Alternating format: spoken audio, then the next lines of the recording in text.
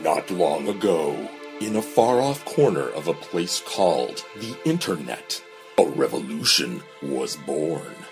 Forged in the fires of common experience, the survivors of a mysterious movie known only as A Talking Cat came together. Their purpose, to dissect this fascinating failure of a film and broadcast their findings through the cosmos in hopes that future generations might learn from their mistakes. Some would call them heroes, others would call them mad, but despite the grueling road ahead of them, the group would take up this Sisyphean task and become a talking cast? Are they adventurers, sinner as a savior's or are they demented, love the punishment? I can't be sure. But one thing I do know is that the mission here to force to make you laugh so hard that you'll be pissing on your kitchen floor. Hey, and welcome to A Talking Cast, the podcast that nobody's asked for and nobody needed. No way, no how. Welcome to episode 79. Anyway, I got two fabulous guests here, but first I'm going to introduce the more fabulous one, myself. It's me, Andrew, your favorite host. You might know him from other previous episodes of A Talking Cast. You might know him from other podcast appearances. His name is Dr. Claude. Thank you for being here. Thanks, man. Thank you for having me back. On his left, you might know him from famous podcast where he's got celebrities left and right appearing. Alcohol Hollywood. What would your drink be for tonight? Oh, Clint? God, I don't even know. You put me on the spot here. You know his Yes, name. that is my name. But yeah, this is the first. I think this is the first credits episode. Correct? Yes. This is when the credits begin. This is the victory lap, basically. The day is saved. We have done something. We did something, and now the movie's over. I have not seen an episode. I have not seen a minute of this movie yet. Yeah. At all. I've seen 2 minutes. Oh, I've been to episodes, but I haven't seen anything. I'm practically a scholar of this film. I think Is that going to be in your resume? Yes, I will put that on my CV, as they say across the pond. So the fun part about this particular film's credits is that, like so many classic films before it, it has a curtain call.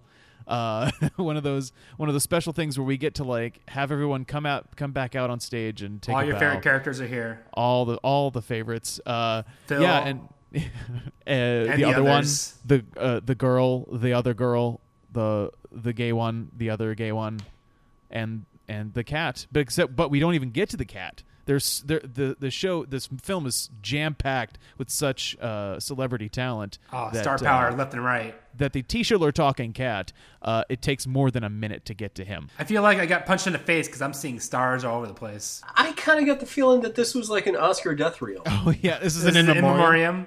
Yeah, like all of these people died in Vietnam. was- All right, to be fair, at my funeral, I want a video of my greatest hits, if you can call these great, if you can call these hits, set to La Cucaracha. That's my dream. That's my nightmare. But not like a real version of La Cucaracha, like Well, a I video think if they poker slowed version of this it. version of La Cucaracha down like a second more, it would sound like a death march. Well, I think that's appropriate. I would want that with people carrying my bloated carcass down the church. Are you imagining yourself looking like Orson Welles in a couple months? No, I'm imagining myself looking like Phil now. Oh, Jesus. Yes. Oh, That's so much God. worse. Well, he wants more shrimp. What we learn from this is that he will steal the shrimp from out a woman's mouth. I think that's what we learn.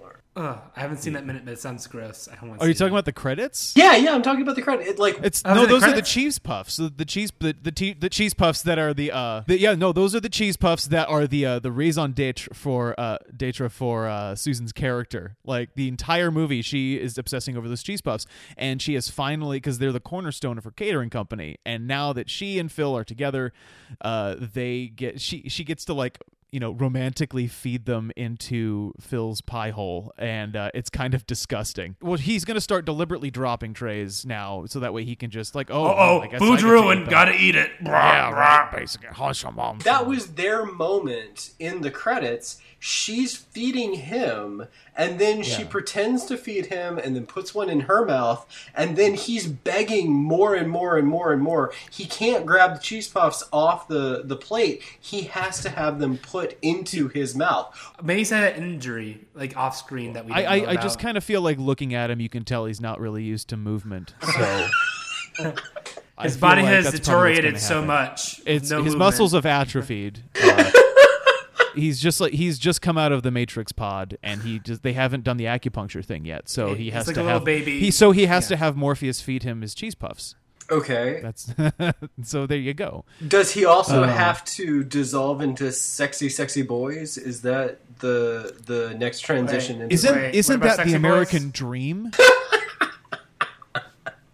to dissolve into a sexy boy? Yeah. And to be fair, like there's the whole clothes scanning sequence. He spends the whole movie dissolving into his own son, which is kind of creepy. Sure. Okay, this really did strike me, like this minute really did strike me as some kind of, it's either the sizzle reel for all of these actors or they all died in Vietnam. I couldn't quite tell because the whole thing, it really does seem like it's in memoriam. It's like the whole... It's very solemn. Well, yeah, it is, right? I'm not going to bash Phil because there's something kind of like... You know what? He's childlike about industrious. There's something sincere and generous in the novel. I don't know about generous, sincere, definitely. Yeah, there's this kind of gormless naivete to Phil that is a little bit endearing. It's just kind of ridiculous how much of a dunce he is. Yeah, well, it's kind of like, all right, I like to think about it like the Dean from Community. There's a kind of reckless enthusiasm there that... Phil is a blob of a person. Yeah. Where he just dresses up in these shapeless, horrible outfits that do nothing but make him look like a monster. Once we do dissolve into his son, I think maybe that supports Claude's idea of the memorial reel because all of his shots, he looks miserable. Like he's just like sulking near the pool, just climbing downstairs with a big old sulk on his face. Can we get someone to edit this into like a black and white sequence? It would make it much more creepier and more effective. Yeah, or like, you know, just have that like, have y'all ever seen Get a Life where Chris Elliott is doing the walk on to Do You Know Where You're Going To, et cetera, in that weird slowed down, you know, way.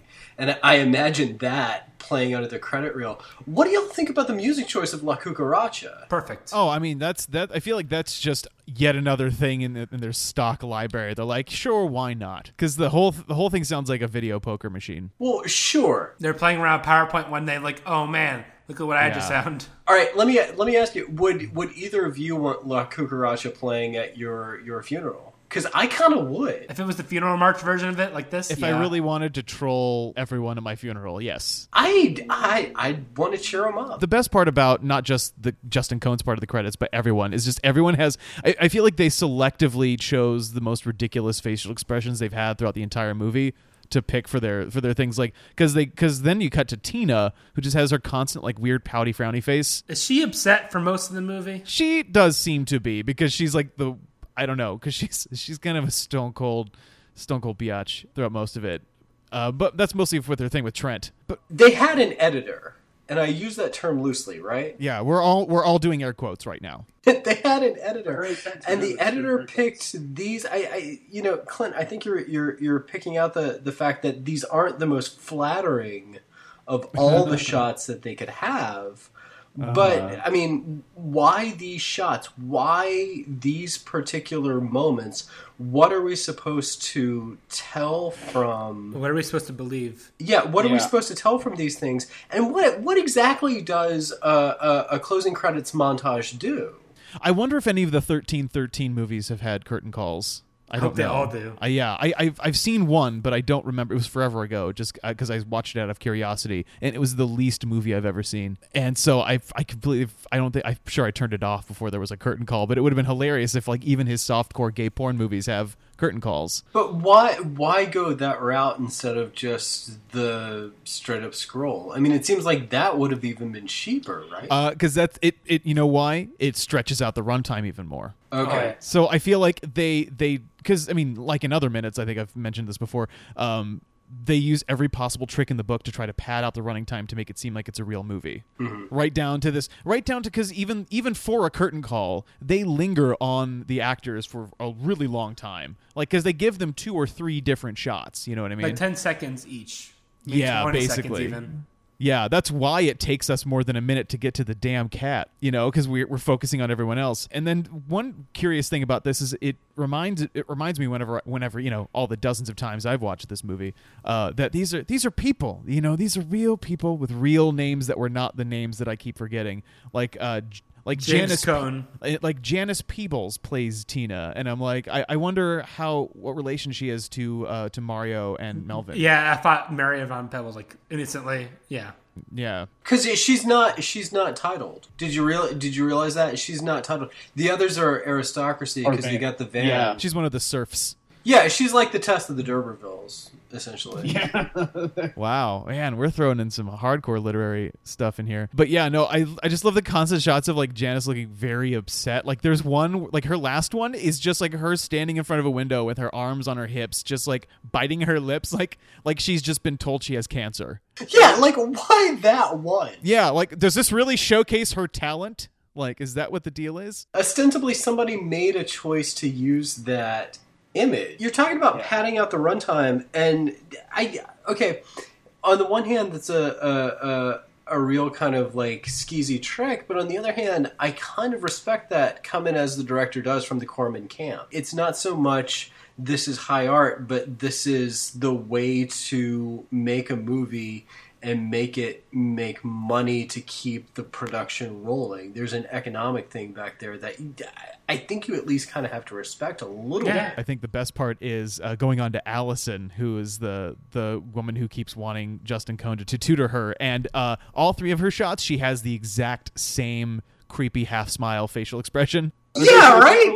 They dissolve between shots and her face doesn't move. It's like they've done a weird effect where like they've kept her face and like warped into a new one, and it's unsettling. It's like we have her face, she can't get it back. Just drape your hair over that side, and we're good. We're good. We do move on to our last guy in this credits reel for this minute, who is introducing Daniel Danis, Dan, as I like to call him, it's Trent with his stupid face, his stupid crinkly face. They paired the two stupid face people together. He has a very odd expression where he's got the shirt off and he's like got like this horrible stare going on. He looks like he's scared to death of something. I was looking at him thinking that he was trying to express his range.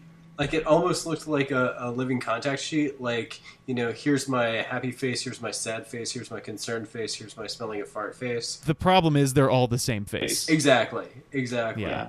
It's like when Krusty the Clown has the four. It's his blue steel. That pretty much wraps up the minute, though, because that's the last thing we get in this minute. Everyone on this podcast is a great human being, and I love them. But while we have us here, I've been authorized by Darren to relay to the fine people some news. Since this particular project's coming to a close, we all had so much fun, I guess, that we're gonna try to do this damn thing again.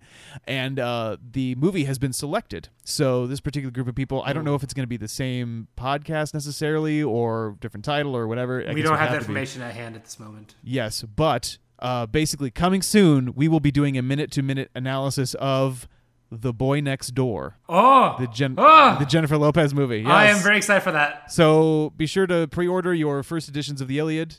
Nice. Claude, you got anything to plug? Oh, yeah, that thing we did with talking about Turtle. Yeah, we talked about Turtle. And we also talked about Jimmy Neutron for some reason that I couldn't fathom. He's a boy genius. He has a baby boy That's genius. The reason. Clint, what you got for us? Well, first I need to, my first plug is I need to plug in my laptop because my battery's low. And the second plug is Zing. And, but my real plug is my podcast, Alcohollywood. It's a drinking games / film review podcast. As of the time of this recording, who knows when this will go up, I just released my episode on the Warriors. So be sure to check that out at alcohollywood.com. If you want to listen to my garbage, you should go listen to On Your Mark, Get Set Review and Talking About Turtle, your one-stop shop for Entourage Schlop. This is our last minute, gentlemen. I know. Forever. It's been a pleasure. Yeah. I'll see you on the other side. All right. You can find A Talking Cast on Facebook. Just search for A Talking Cast. On Twitter, at A Talking Cast. And on SoundCloud at a-talking-cast.soundcloud.com. Goodbye. Okay, that's it. Bye. See you later. Minute by minute. That's so they'll be diving in to shed some clarity on this hilariously failed attempt. So grab a friend and crack a beer with them and listen in. The Talking Cast is about to begin. It's a talking. That was episode 79 of A Talking Cast. Your host was Andrew Schwartz, with guest hosts Clint Wellington and Claude Myronguza. Edited by Darren Husted. Music by Casey Trimble. Voiceover by John Kovaleski. Artwork by Josh Hollis. Executive producers Sarah Cantor and Darren Husted. Copyright 2015. All rights reserved. This podcast is not affiliated with Rapid Heart Productions. A Talking Cat is owned by Rapid Heart Productions. No infringement is intended. Yes, exactly. My hunch is that this will get edited out. This is gonna be like tears in the rain. You think? I have a good, solid gut feeling. Okay, I'm gonna get. Yeah. Especially since this is 34 minutes in. Hey, I want to squash some beefs.